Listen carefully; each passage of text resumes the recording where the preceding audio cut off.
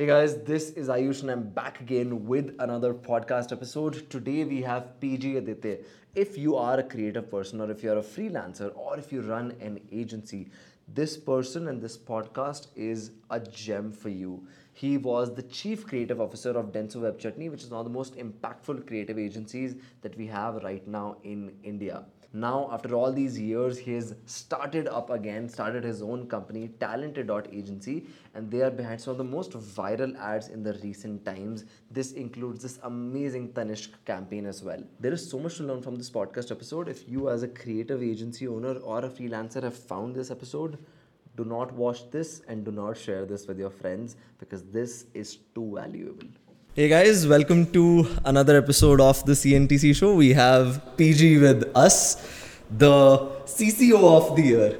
CCO of the year. I saw Gautam's tweet that you guys didn't know for 3-4 days that this has been announced. No man, so we kind of knew, but I think we decided to talk about it only like a couple of days later. Like we had a couple of other things going on during the week. So no, but yeah, it's good. I think it's a funny story though. So in terms of how these I think award rankings work people wise. So if you're in for a little boring trivia, so how award, especially global shows award rankings are in, they're not awarding you as a person as much as your work has scored the most basically in the show. So you get whatever points kind of go with that. And the piece of work which we submitted, which was a large part of my founding team, our swan song at our previous jobs at Web Chutney. This campaign was called the Unfiltered History Tour with Vice News. So that's the one that's been kind of doing really well at shows across, and it did really well at the one show as well.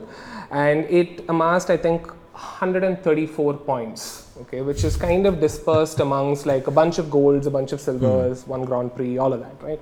The thing is, everyone who's credited gets to share those points. Oh. Okay, so my tally as a person became 134. To my creative directors, Benaifer and Abbas, and my ECD, Ashwin, all of us shared this 134 goal, right? But funnily enough, the competition at the creative director level is mad. Okay, so the top scoring creative is at some 300 and something. Okay, she or he is scored that much. Okay. But at the ECD and the CCO level, the top was just 138. Okay, so I actually kind of got lucky because all of us have we're in the top 40, 50 types. But clearly the creative directors are vastly outperforming their CCOs.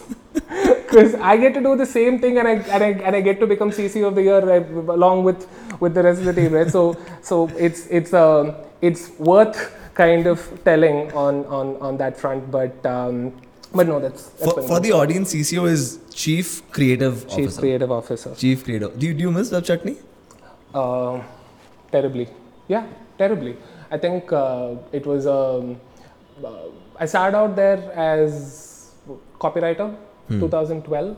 Oh wow! So very exception to our generation kind of a thing, right? 9.5, 10 years in that job, and I think so. From that perspective, and I don't think entrepreneurship was ever part of the journey. If I'm not wrong, and I don't know how much this is worth, but the first time I'm telling this on camera, evidently there is a family curse, okay, that my great grandfather was on the receiving end of in 1950 for some nonsense that he pulled off back then. And very strangely, my grandfather was the last successful entrepreneur in the family, great grandfather, last successful entrepreneur in the family. And he was bestowed this curse, okay, which was basically no one in your family for generations together will ever do as well in business. Oh, that is a curse, okay? And lo and behold, my family is the story of this huge, mini fortune in the 50s being slowly dwindled down. Okay. So when this kind of happened, and I was telling my dad, I'm like, okay, listen, I'm thinking of this. He's like, No problem. The curse only works for 2 generations. So it stops with me. I'm like, that's good to know, Dad. Okay, so here we are. But so you're here to break the curse. I am hoping to break the curse. I must say that I'm only feeling confident of it because of my co-founder, who is like Gautam Raghunath, who was also the CCO of WebChutney, who's on whose stead I am in this podcast. I hope I live up to your expectations. But yeah, man, I think he's like the master of side hustles, right? Like Gautam's has been running like 3 D2C startups over the last 5 years, including this women lifestyle and accessories brand called Everpret. He runs this menstrual cup brand called Gaia, and this pet accessories brand called Urban Dog, and he's been doing the side hustle thing for kind of a long time. So I am glad he's picked talented to be his main hustle right now. What is talented? And I want to understand, like, you had such a fairly large chunk of your life spent at WebChutney, right? And attrition is really common in agency culture. If you look at the average time that people are spending now at one agency, it's 1 year, 2 years at max, right? What made you stay for 10 years? Then after that, you left to start Talented. So there must be something integral that must have happened that now I want to start something of my own. What was that? I think we kind of... we had, like, if I would ask you, Ayush, like, what are like 3 or 4 things that can improve in the agency business, right? And we were just talking about it before we hit record, and we kind of had similar things to say, right? I don't think this is a mystery for most of us on what needs to improve. We just plan to do it, and I think there is we want, and there are some general, as Bernie Sanders would say, I have this radical idea, and then he'll say something really simple, right? So it's one of those things. So in terms of how the agency business can improve, and we kind of felt that going independent was the right way to kind of do that. Specifically, like as like I think as a founder yourself, you kind of know that if it feels a little too new, it's better to prototype it first and not like impose it on some, a large network with so much to lose, which is why it made sense to kind of start from the ground up. In terms of what those radical ideas are, again, man, like I think we're, for creative people especially, I think we overall expect 3 very, very good things from our job. We want to do fantastic creative work without feeling that we are underpaid and without feeling that we need to burn out. I don't think 8 out of 10 creative people have expectations that are outside these 3 parts. And we want to build a company, an agency that can do that fairly successfully. That's what this is. So this trio, right? So this trio is no burnouts, great creative work, and great pay. I want to start with pay, and this is something which, so we have tried to make sure that we do this in our agency as well, which we like to not call an agency, by the way. But we try to offer more than market salaries, but then, like, I'll be very transparent. I know the salaries of product companies as well. What a fresher designer gets paid in an agency, what a fresher designer gets paid in a product company, the difference is huge, right? It's huge for a person to actually take money as the sole reason for their shift. And the problem with pay for me started with not me being willing to pay, but me not being able to pay, right? Okay. Because my clients weren't paying me enough. Right. And these are not like smaller companies, right? Like, as you work with some of the largest startups in the country, and even like some big conglomerates. Same goes for us. Do you think the pay thing is something which agencies need to fix, or the clients need to understand that they need to pay the agencies better? I think it is on us to make the first move. Okay. There's this huge, kind of a almost this slightly, insecure mindset about kind of saying that, oh my God, tech is taking our people, and tech is copying our processes, and tech is copying our policies, and all of that, right? So if we kind of think about it, what we kind of, and I'm kind of digressing, but I'll get to the point in 30 seconds. But what we've all known as like general chill work culture, okay, which is now considered good corporate policy across companies. Where did that start? It started here. Where did the table tennis table first get installed? It probably got installed in an agency. Where did people come to work in casuals first? They started in an agency, right? So I think we have influenced a very, very large part of corporate culture, which corporate culture, honestly, like I don't know how much of it is visibly attributed to us again, but that is true. And now we had to kind of ask ourselves, like, what are the good ideas that they have going on that we can kind of take up, right? Right. And so the first thing to kind of start from a very simple point of view on how radical product companies deal with attrition from the get-go is they kind of bring people in. There is so much more skin in the game in a product-led startup than it is in agencies. So, for instance, like agencies overall have been unfamiliar with the concept of ESOPs while working with tons and tons of clients who have it going on their side, and it's kind of a elephant in the room, man, kind of a scenario when it comes to stuff like that, right? Like I spent, like I said, about a decade of my life in my previous job, right. And when I kind of left, I left with like, and this is not to blame anyone, this is just the design of things, but what I left with was my legally mandated gratuity, right? So I don't think those are the expectations from people who are joining our industry today. And so one of the things that we're kind of doing from the ground up is copying a really good idea from tech, and infusing and trying to do ESOPs right in our company as well.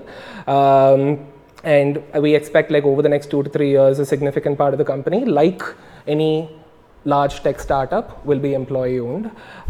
It's also kind of telling because if you look at very, very large agencies, they're all named after their founders. Yeah. Right? Doyle, Dane, Bernbach, Ogilvy, most of them. Haggerty, all of this. So the name on the door is also a reflection of how the financial structure of the company is. Facebook isn't called Zuckerberg. Yeah.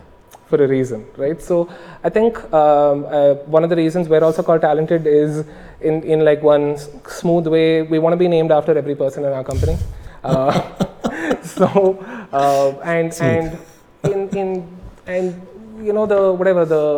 The good stuff must be shared. So you start another agency, and literally as somebody who's new to the agency world as a founder, like I've been very, very acclimatized to the agency world as a freelancer, but as a founder, I'm still like a couple of years into the journey. I realized 3 things that are happening. First thing is the gig economy is increasing at a crazy fast rate, right? We'll probably see like 1 billion gig economy workers over the next couple of decades. That's the stat. Second is that there are tools now which are going to make the process of making content really, really fast. Of course, not creative ideas. That too, of course, GPT-3 is coming, which helps you get random thoughts, do at least slightly better than average copywriting. Then there are these companies that are installing content teams in-house, marketing teams in-house. I see these 3 kinds of changes happening in the industry. And then I realize, why an agency? Like, why aren't agencies dead yet? Why should we start another agency? Because you've just started one. I started one about a year and a half ago. Why are we doing this? And do you think it's dead? If not, why not? I think it's extremely. I think our best days are ahead of us, dude. I haven't been more optimistic about. Of course, it's in my interest to say this, okay? but I've also I'm actually very, very optimistic about what kind of value we can add.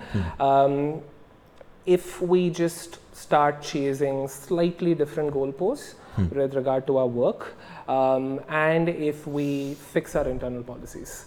it's incredible how little focus has been given to the way we do things internally. And I think our competitive advantage is going to be for places where people love working, always.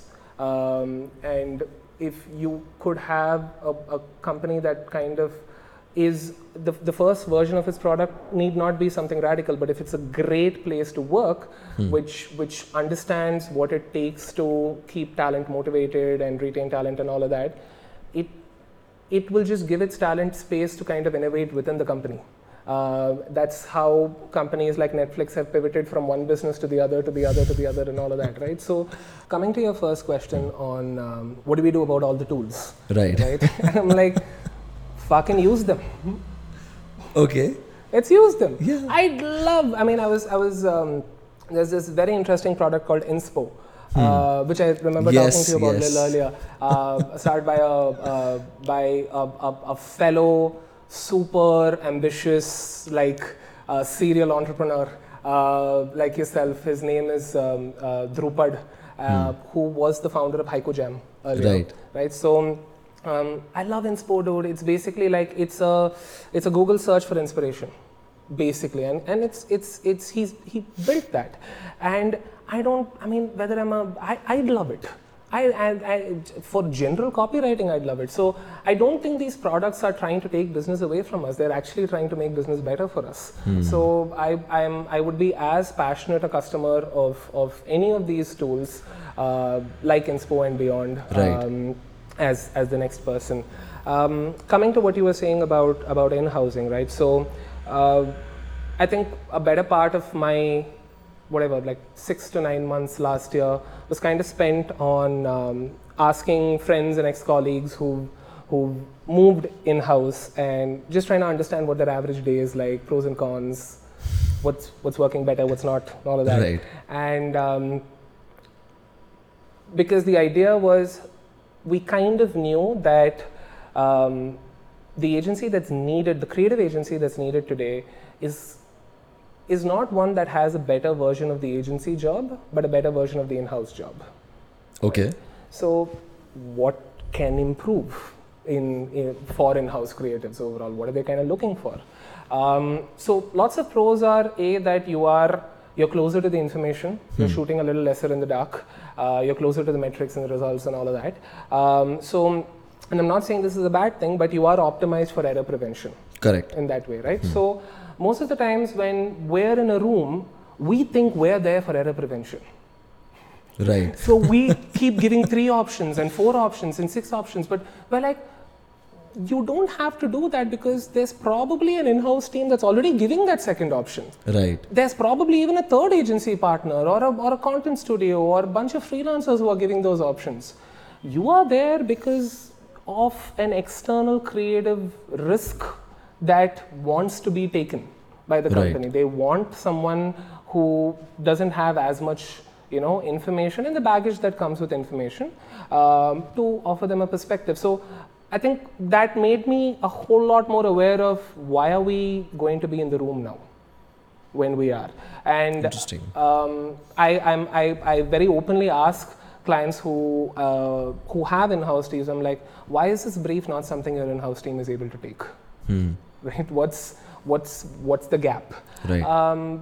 Different answers. Sometimes it's expertise. A lot of in-house teams are still staffed by, you have a junior writer, junior designer, mid-writer, mid-designer, but reporting into a marketing head. Right. So you don't have someone who has the same level of strategic creative expertise at the top, so stuff like that. So that's one of it is the expertise part. Sometimes the answer is simply that, no man, I think our in-house teams are thinking a little too safe on this, or we just want someone without baggage on it, and stuff like that. And I'm like, these are great reasons to be in a room. I'm not there because it's process, I'm there as a choice, right? And it actually feels very empowering, dude, in that sense.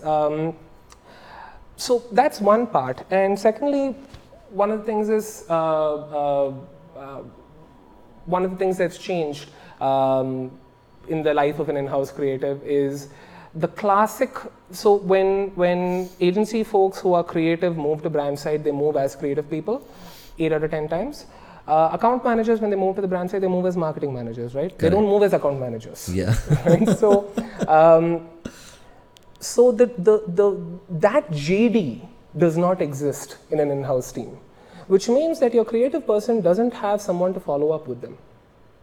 Correct. Right? So you are, given your task and and you follow up and you stick to your commitment and you do it. You do it like a freelancer would, Right. basically, right? A person who does that definitely deserves a premium. Someone who doesn't need following up, someone who actually sticks to their commitments, who's not going MIA and Right. thinking that, the account manager's job, 30% of their job is to follow up. I am deciding that you will have to, put up with my tantrums. Like that kind of a creative person does not deserve a premium. So Right. in this case, so what we're doing at Talented to kind of figure efficiencies is we have this little phrase called no follow-ups, which is, and it kind of comes, it feels like a slightly jokey, silly thing to say, but it's actually how we're trying to find efficiencies.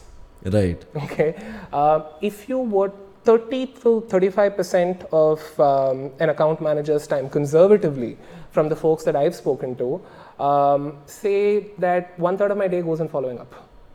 Imagine if you could get that time back. And I'm not saying delays shouldn't exist. I think like I'm the last person to not ask you for a little more time. But ghosting shouldn't exist. Just saying, Right. it's your job to do it, shouldn't exist. So currently in Talented, following up is part of nobody's job list, including account management.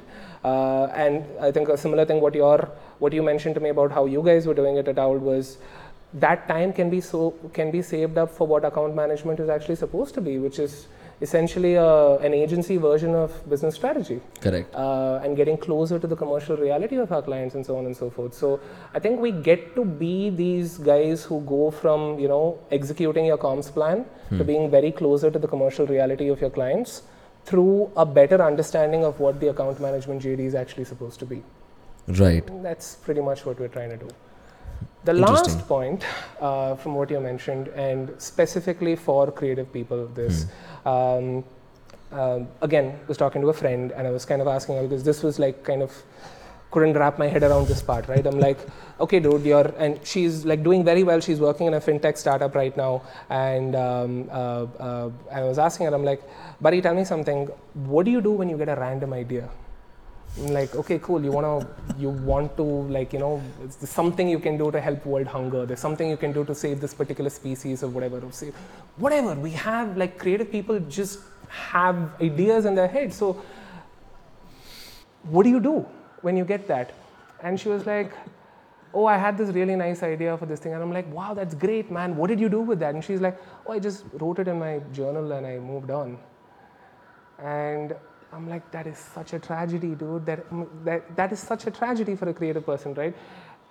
The privilege of this business is that if you have a great idea, agnostic of brand, agnostic of brief, it is in our business interest to put that into the real world. And I think creative people know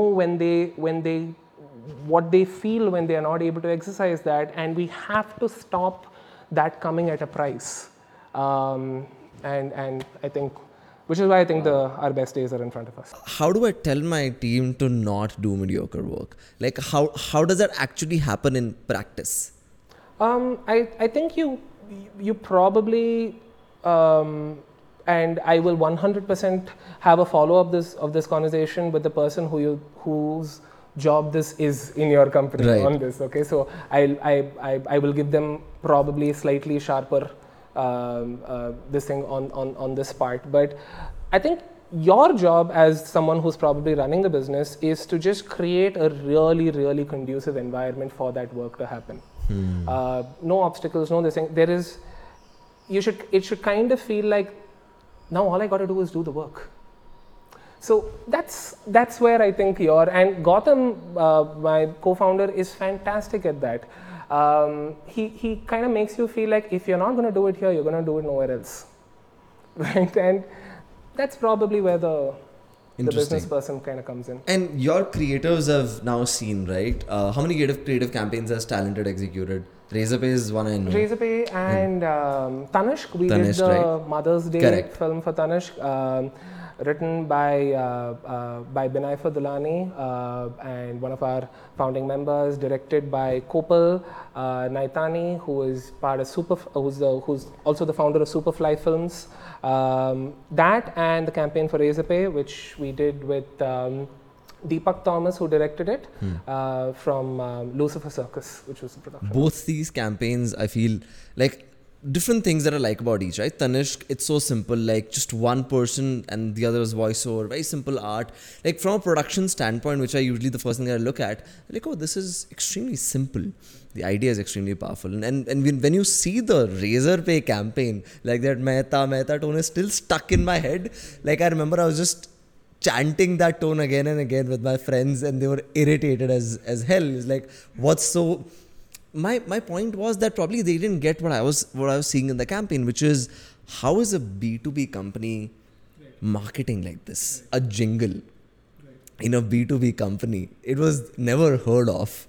So I want to know the entire journey. I'm so intrigued. I was so fascinated when I saw the campaign using a founder as the face, then the mask, the over dramatized version of what happens in a company, right? And smaller creative choices, like you chose a very old looking office to show that even new companies do it the old way.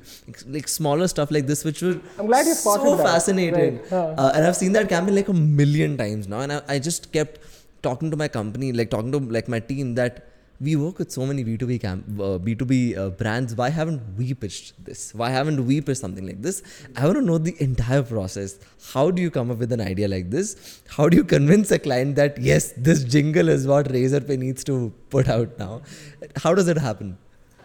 I think for both the one person take, I'm sorry, the one person framing for Tanishq and for the genre and the treatment of Razorpay, it's our directors, man. It's Kopal and Deepak who Right. kind of. I've never been happier to defer to the judgment of directors in this case. I think we also like. Okay, so let me just kind of start with, especially on this part, like the slightly old looking of it, there in Deepak's treatment note, slide 12 or 13. Like literally a slide that said this is kind of how we want it, etc. So I think we kind of 90% of that credit, 100%. 90% of that credit, 100% goes to them. Yes, what a weird sentence. But on Razorpay particularly, I think we kind of discount how much personal accountability matters in our line of work. Okay. Okay, dude, at some point, like I have to like I mean Razorpay also, like I think the team from the get-go, I think they started out as one, okay, cool, we need this, this slightly functional ad that needs to and it was like, no, but does it need to be this? Can it be this? Can it be this? Can it be this? And I think we kind of where I will kind of credit our teams is every time we pitched a more creative version of the idea, we didn't really make it feel like a less rational version of it. Because the ad still tells you everything that you need to know. There is zero loss in information. And I think what the Tanmay Bhatt marketing cinematic universe has done with a bunch of their work, including Cred, was that, no 5 seconds, just tell exactly what you want, no fight there. Okay, so I love this little separation of church and state that they kind of did with the season 2 of the Cred work as well. So coming back to this, I don't think either party was feeling like they've negotiated badly on what the product needs to be, because everyone was still getting what they kind of wanted. But in terms of like, okay, but why did that music track? And it wasn't supposed to be a soundtrack. It was supposed to be voiceover, which Deepak read the script for the voiceover and he's like, this will be great as a song. And we're like, dude, that's brilliant. And he's like, okay, cool. And the song was the last thing we saw. So up until like the third version of the offline, there was no song. We were actually seeing it as voiceover. And then the song came in and we're like, okay, now this is a earworm type piece. Okay, we get it. But to answer your question of is there a trick to this is, I'd actually say fortunately, there's a good thing. It's personal accountability, dude. It is a bunch of us saying, trust me on this. It was Benaifer telling her team at Tanishq, trust me. And someone else saying in Razorpay, trust me. And I think we don't take ourselves seriously enough to say that more often. And we don't understand what to do when we go wrong. I have more logistical questions as well. Like, for example, when you write like a jingle or a song, does it happen on the, like when you're writing the campaign? Because you said in this case it didn't happen. So now I'm intrigued to know, how did it not happen? Because a song is written very differently from a voiceover. Was the voiceover already poetic in nature that like it was easier to convert? Yeah, it was one rhyming voiceover. It was one rhyming voiceover. It was one rhyming voiceover, which there is a certain silliness to advertising jingles, dude. Like it's not, that's why the reason they call it jingle and not lyrics is it's a kind of a jab, right? I mean, it is silly, right? Like, and that, I think that's what makes it like stay in your head. Like in the Razorpay ad, you say okay randomly, like some person random voice saying okay. Like I was like, what is this? But that part just stuck with me. Like today, if I remember it, and I don't remember any other ad, there's something right with it, right? Because retention is incredible in advertising. Another thing is again more logistical in nature. You said that after the offline you realize that this is a song. Now my question is, and it's a very crude question, budgeting of the campaign is done way before, and adding a song, asking the music producer, and probably like the writer must have had to work on the campaign again. This adding days, adding time, adding commercials. Do you renegotiate with the company, or do you like, no, because we took the creative freedom and the creative lead on this, we'll make sure that it happens there? Case by case, of course. But in this case, I think primarily, please make sure that your production partners get a good budget. I think it starts there. Because like, for instance, dude, to take the Tanishq example, the very classical, those who excel at the don't suck at mediocrity mantra would probably be like, so then your production is not going to be too extensive. No, it's only one camera, it's only one frame. So we kind of look at it as like the volume of things. And if we're like, if you need more money, like where am I seeing this money on the screen? Show me the money, put some CG into it. That's how you get it. So I'm like, that's such a, I think the fact that like, the fact that Superfly and Kopal didn't have to say that, okay, because I'm only shooting one person, I only need half of the budget of the original, and because that kind of a conversation never really happened, we were able to do the voiceover with 5 different people. By the way, in the Tanishq film, if you've seen it, the person who's done the voiceover is actually Gautam. Really? Yeah, Gautam did the final voiceover. Oh wow! Because we had like 4 or 5 different people kind of come in and try out, and we were kind of like, you know what, like, because dude, like Gautam is that person. Like he is actually like, he is an ally. He's a proud ally, and like I think when Benaifer, she goes by Binny, when Binny was kind of writing the script as well, she was like, yeah, I picture Gautam as this other guy, right? So we were like, he's got a baritone. Like if Gautam and Ayush had been doing this voiceover, guys, it would sound a whole lot better than my croaky voice. But yeah, he's got a lovely little baritone, and so he and I went and recorded here in Indranagar somewhere, and oh man, and so it's him as the final one. But we were able to just focus on craft a whole lot more because we didn't have those kind of constraints. So primarily, yes, please, we should do a better job of fighting for better budgets for our production partners, and which meant also in Razorpay, Deepak didn't have to worry about whether it was budgeted for a jingle or overall not, because it wasn't done in one manner where it was like this particular delivery. It didn't kind of function in that. Right. Secondly, I think, and probably the more important part also is, Deepak and myself and Benaifer spoke to each other directly. We did not need a con call with 6 different people to kind of, now you come in, can you hear me, Right. are you on mute? Like, it wasn't that kind of a setup. And my sense is mostly if we ensure that we're operating in high trust environments, shit like this gets easier. So we're just talking about some really cool campaigns that you get inspired from or you've liked. And one thing which we do in the company is a thing called a green book, and how we treat it as it's an Excel sheet, Notion document, Google document, where you curate the best content that you see online. I'm of a big belief that what you consume is what you make. If you consume great campaigns, great content, you will end up producing great content. I want to understand what are some top 3-4 campaigns that you love or you have loved. And I want to segregate it into 2 parts. One is in India and another is internationally. Of course, I think recently, Dunzo's been doing consistently good work. I think I really like a lot of the stuff that they're doing, especially how they've managed to figure how, and see, these are the I think the value of doing the same thing that you would do on social, but do it on print, and it just gets that level of crazy gravity associated with it. So Dunzo's print work especially has been really good.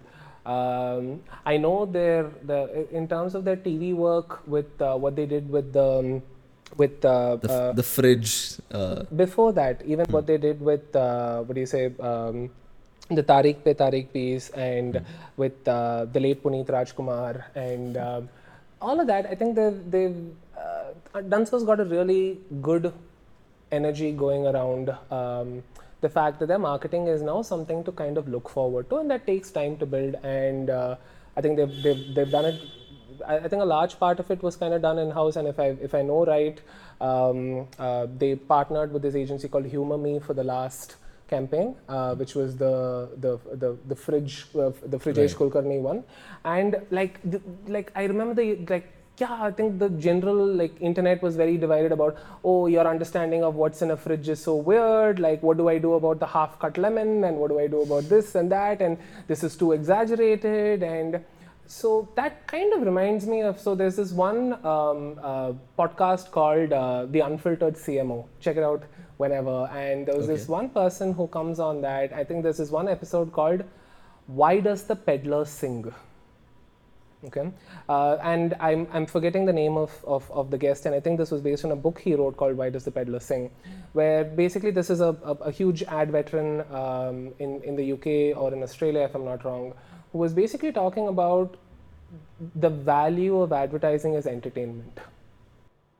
And the Why Does the Peddler Sing is basically a metaphor, like peddlers, like those who come on the street. They are singing their products. They want to entertain you to kind of get out of the house and be like, okay, what are you selling, right? So intrinsically, the value of entertainment and what entertainment is supposed to be is at the core of all things that we do. And his argument was that, then we've gone into this, under this guise of problem solving, we've kind of lost how entertaining we're actually supposed to be, and we're all peddlers and we need to sing. That was basically the idea. And I was also I think do you get jealous of great work? Of course. Same here. So after a healthy week of being super jealous about what is this, why is everyone talking, and then and obviously you form this internal monologue with the fact that, yes, of course, what will they do about that half lemon? What will they do about this? Correct, this campaign is not done. So you get into that zone. And then I was walking down Indiranagar with my wife on Sunday, and we were headed somewhere, and she saw one of those fridge obituary banners, okay, and it's near Empire in Indiranagar, and she had no context, and she's a teacher. And she in fact just stopped and she laughed and she's like, oh my god, look at that, okay. And I'm like, and she takes out her phone, and throughout this time I'm silent. I'm like, I am just observing consumer behavior. Let me not whatever. Let me not influence this. And she took her phone out and clicked a picture, forwarded it to her like family groups, etc. And she's like, haha, that's so funny, right? And we kind of walked on, and then I'm like, yeah, you know what that is? That's Dunzo's campaign, and etc. and all of that. And then I'm like, dude, that's it. That's just people being entertained. Like, and I'm like, we gotta simplify this stuff sometimes. So I think Dunzo's done a good job of gently keeping their work entertaining. And I think for all that's been said about Craig's criticism, on the other hand, is like a bunch of the YouTube comments is, you guys should just be a marketing company. And there's a lot of this thing about, oh, are the credits points good? Does the product really live up to its advertising, stuff like that? All that's going on. But I think the advertising definitely has done its job of making the company generally be talked about. I think a lot of companies would want that for themselves. So I hope at some level, like, the product starts making sense on a regular basis for a large number of users, all of that. But yeah, the marketing has done its part. The agency we keep talking about at Talented, a lot is Uncommon. Niels Leonard, who's their creative head, is my biggest man crush since the last year and a half. He's also been on Uncensored CMO and on Black T-Shirts, the podcast that I was talking to you about. I think, and he, like, dude, so this is a guy, I think we've generally, I want to answer a question that you were asking off camera a little earlier with regard to design. Okay, and do the designers who work in advertising today feel like they are as, as consequential in the design world as those who are working on products, right? And I think that is a response to the fact that the way we have approached digital marketing and has been in a very kind of a way, right? And that's how we've all gone about it. Right. And that means that you need a funny line on a blue background, but it needs to be exactly half an hour after that news has been announced. That's what moment marketing is about. Moment marketing and craft are at opposite pillars of the spectrum. Think about that for a second. Most of the work that you have covered on general internet publications, etc., is work that is well timed but zero on craft. That's the animal we have created. Okay, and I think and at the core of it, the emphasis on craft has to return into our way of work. I think Kopal's vision to kind of shoot the entire Tanishq film with one person is a craft decision. Deepak's decision to do 3D printing on these masks after trying 5 different materials and like saying, no, you know what, we'll convert this voiceover to this, is a craft decision, right? So a lot of times, and Uncommon does a fabulous job of he's the industry craft jury chair at Cannes Lion this year.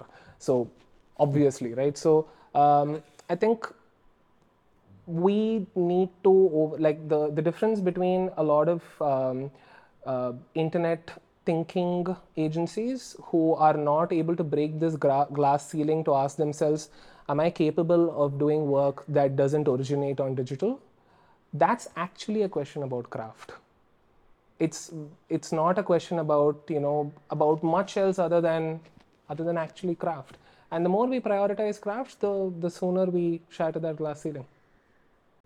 Interesting. And just for the audience, what we were talking about before, a lot of these really groundbreaking campaigns start offline, and they may not get the traction offline, but that story is now being sold online. Absolutely. And I really like it because, and just the campaigns that we're talking about, the Dunzo campaign, the TV, the newspaper ads that I really love, I got to see them on Instagram. Correct. Same goes for Razorpay's campaign with Aves or Ankur or I'm forgetting the name of the Ragini.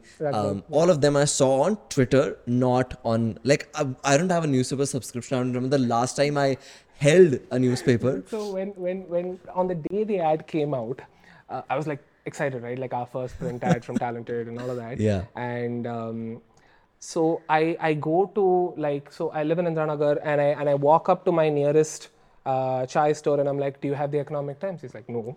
So I walk up somewhere, do you have the Economic Times? No. So then I take a rick, I go till Tipsandra, okay, Right. and I'm like, I literally tell my rickshaw driver, I'm like, sir, just take me to a newspaper stall. That's all I want. And I finally find one. And so, no, you're right, dude. So this thinking of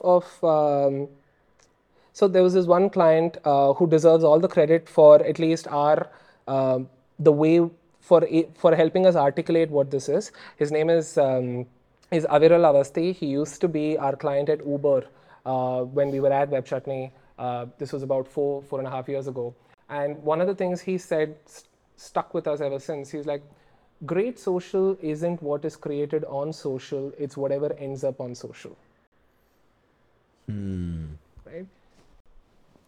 I think this is a tweet. This is tweet of I'm gonna tweet this today. That this is the peak, because and sorry to interrupt you, but like I think this has stayed with me. Like you told me this about an hour ago. This has stayed with me so much that this is one thing that I want to shout for next 1 week to my team. That when you're planning a social strategy, can we now plan it differently? Can we now not make everything originate from social itself?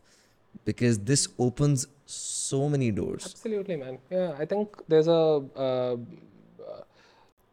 I'll talk a little about how Gautam phrases this. He's like, it's not a print ad as much as a print-led viral opportunity. It's not a TV ad as much as a TV-led viral opportunity, right? So, if imagine all parts of your marketing as furniture in the living room, right? Internet is the television, and all of the other furniture is somehow pointing at it. Your sofa, your this thing, everything points towards your TV, right? So it's not like it doesn't exist, but this is how you know. So Interesting. I think if we companies like yours and companies like ours, I think we're able to we say like this is the world that we kind of come from, so we can do earned media. We can do earned media very, very, very well, while also kind of having the ad. If for someone who's actually seeing it on a paper and not tweeting about it, the ad needs to work fantastic. Like I'm sure there are 90% of the people who saw the Dunzo ad weren't the ones who tweeted about it. Yeah. But it worked just as well for them. So, yeah. What's the long-term vision with Talented? Like, and this goes to the very core of why you started, but Yeah. what do you want this to be known as? What are we doing? 100 incredible ideas. 100 incredible ideas. Like, why do you use like a static number, like 100? Why not a... It's just fun. Just fun to look at it that way. It's very tough, dude, to create 100 pieces of incredible work. I've seen, like, if over the last 10, 12 years, like, if I would ask you, like, tell me an incredible piece of work that Owl has done so far. Not taking anything away from the team, but I'm sure we can all count what we feel is incredible work in all our teams on our fingers, right? Correct. We create 100 incredible ideas. I don't think it's something that I don't think creative people are looking for something smart and complicated, and they want their portfolio to be the vision of the company. Right. That's it. Like 100 great ideas means hopefully hundreds and hundreds of people getting to do so many pieces of work. I don't think it'll even happen in my lifetime. Now that you put it that way, I think 100 is not a big number now, because that's actually true. In fact, like there's something which we talked about, that let's look at a traditional agency and like a big agency and see the campaigns that have actually stood out, and they have all the workforce that they could. They have all the clients that that one could possibly have, and still the number can of... they name 100? I don't think most agencies can name. Yeah, but even if you were to look at filmographies, right? Like, isn't that how, like, generally, like, people who practice higher art forms, right? Yeah. Filmmakers, musicians, that's how they look at their work. I've done my 50th film. I've done my 75th album. I don't know if, I mean, see, it depends on how we want to, like, what qualifies as something that deserves to be a part of the 100. That's where the fun comes in. So I think a lot of agencies have this culture of, especially the large ones, they do have a culture of internal awards, right? That does exist, but it's kind of done in one general let us appease each other kind of a way. But I think there's something actually very powerful over there, um, and like the idea is to obviously not get very pedantic about it, but our portfolio is really all we need for revision, right? Do you actually need anything else other than to say that develop a ridiculously good portfolio? Whether that portfolio is, it's very likely that as we keep doing more work, as we know about in our line of work, better work means better clients, means better budget. So I don't need to have those as the actual things. My job is to actually just to build the bloody reel. Makes sense. And so as we are coming to the end, I want to actually talk about something which is more on the client side. Right. This is something which I brainstorm a lot on, which is where does a great marketing campaign starts? And I feel the answer to this question we've already done, which is everybody needs to take that accountability on every front. Like it can't be just one person saying that I will produce the best. It has to happen on every single vertical. But a great marketing campaign also starts with a great brief. Correct. Now here, like two questions. A, I've seen a great brief sometimes, in my opinion, used to be something which is whether the person knows exactly what they want. But listening to you today, I see that, and I also believe this, a lot of good creative work comes from iterations. Right. So now I'm confused. Now, should the person initially know exactly what they want, or should they not know what they want and just trust the process of iterations? Understood. There's this term that we've seen ourselves do over a long time, which we kind of like recognize that, oh my God, we're really good at that part, right? It's called client building. Okay. Okay, it's like brand building, but it's for clients. Okay. I think one of the this is what great account management also does as part of their jobs, which is we build great clients. We treat if the clients who we love and who we actually believe is rare talent in the marketing world, we treat them like the special snowflake that they are.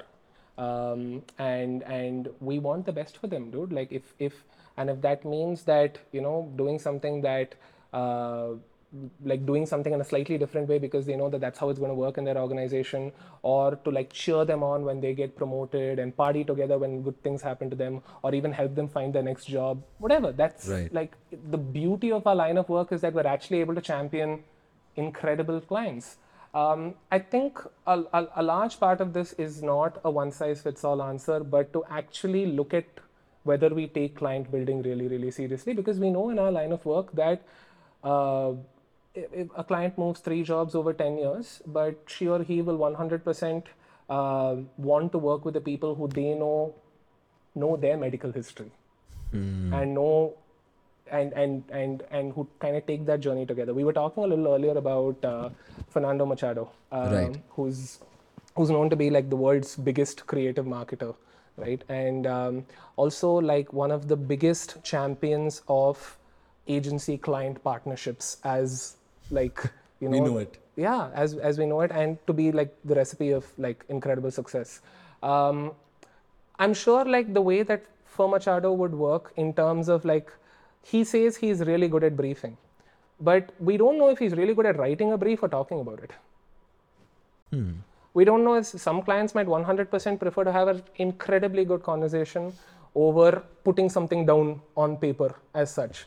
Some clients would do open briefs because they know that that's what they actually expect from their agency and take it fairly seriously when great things kind of come out of that, right? Right.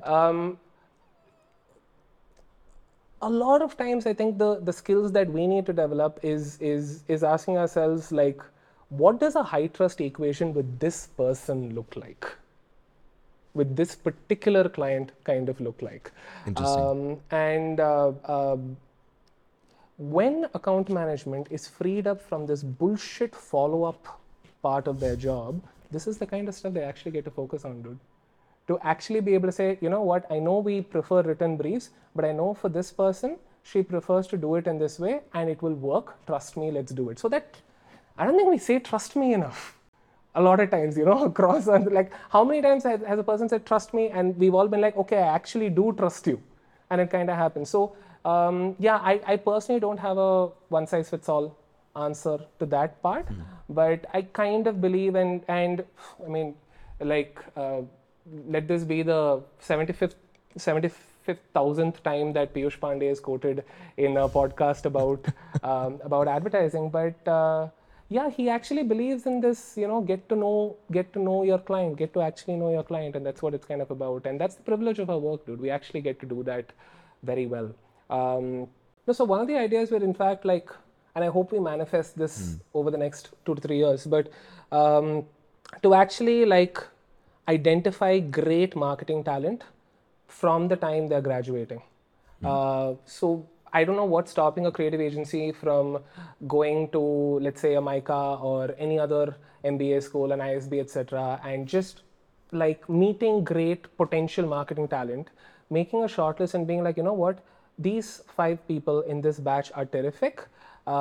We don't know what your general futures are going to be, but it's fairly likely that over the next in the first few years of your career, you might not have great power in the organizations that you're in, etc. But here's something you can tell them: 50 hours of time from talented's best minds will be at your service for the first couple of years. Use it as you please. We believe in you. We think you're going to be a great marketer. Shit like that we need to do, probably, to start with. It's a really cool example of our business being a people's business. Right. And the reason, like, my belief in this stays strong because a lot of time people go to tools to get things done, but eventually slide back to people because they don't feel that comfort. Right. The ability to not being able to function like a robot at all times, which is giving things a proper way. And I'll just take this conversation back to the initial question, which is writing the perfect brief. It comes down to trust, and I firmly believe in it. I think that's one thing, like our core mission, vision statement just lies on creative trust. Right? Can you think in the best interest of the person who's sitting in front of you? Right? The moment you start doing that, trust develops inherently. And I think there's nothing more that I believe in the creative industry, that if you can say trust, if you say that trust me and the other person actually believes it, you've done your job. Like, that's your job done beautifully well, because I feel it inculcates everything.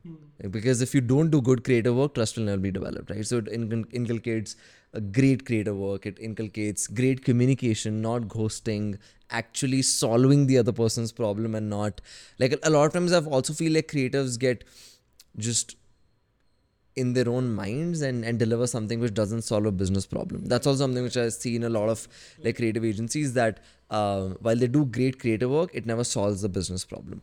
So I think all of this comes down to trust. So nothing more that I've believed more in this entire journey. Tell me an irrational fear that you have. Could be personal, could be professional. Irrational fear. I have a lot of rational fears. I think I need to get better with research myself. I think a lot of times I believe that my creative process is, research is not an intrinsic part of my creative process. And I think that is scary. Because a lot of times I think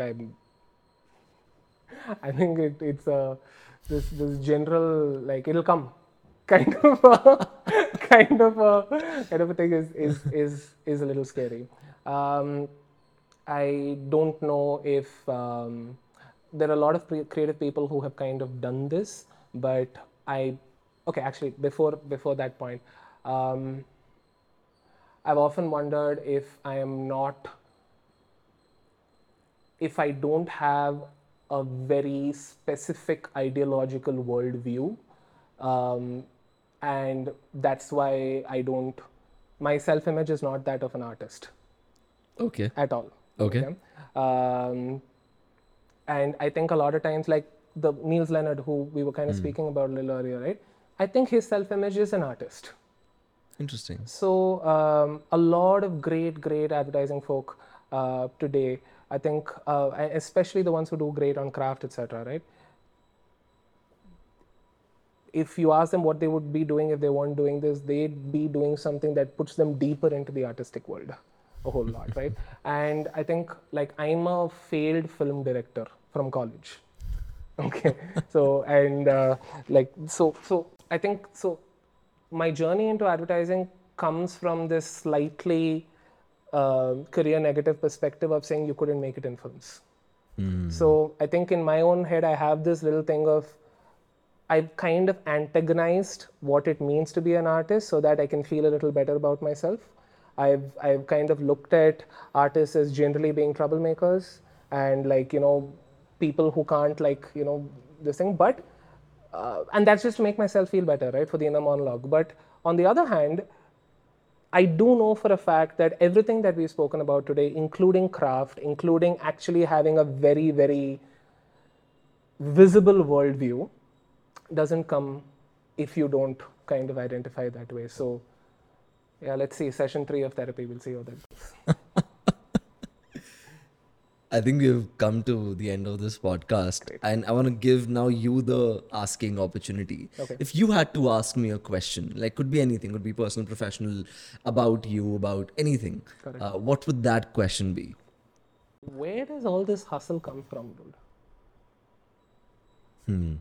If I can just expand on that question a little bit. Okay. Yeah, or actually, why don't you give me your first round of the answer and I'll have a follow-up. I mean, I have a fairly long answer, but no, you go ahead with the question first. No, so I think, so I started working at 17. Okay, so like bunch of odd jobs and all of that, and worked a bunch through college, stuff like that. And I think, and I remember actually feeling like an exception at that point. And that was the kind of a self-pat on the back kind of a thing, right?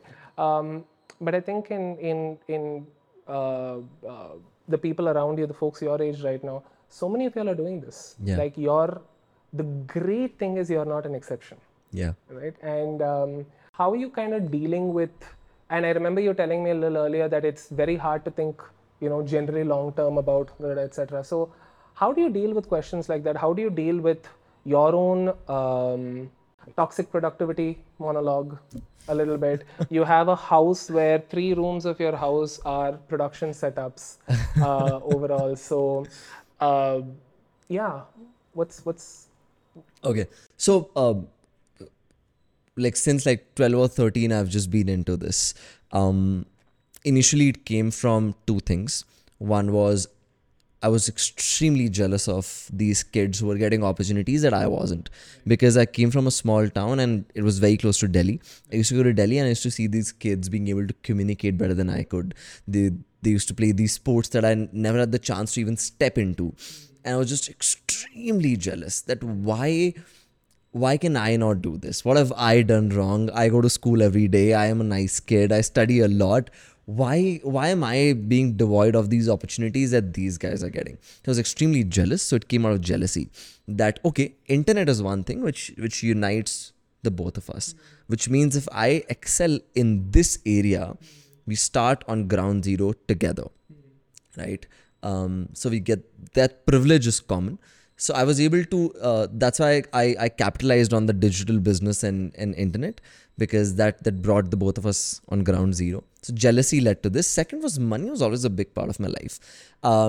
Like I come from a fairly good background where I never thought of food on the table or roof on the head, but I saw my family struggle definitely like a lot. Like they didn't like good account managers don't let the struggle come to the creative team.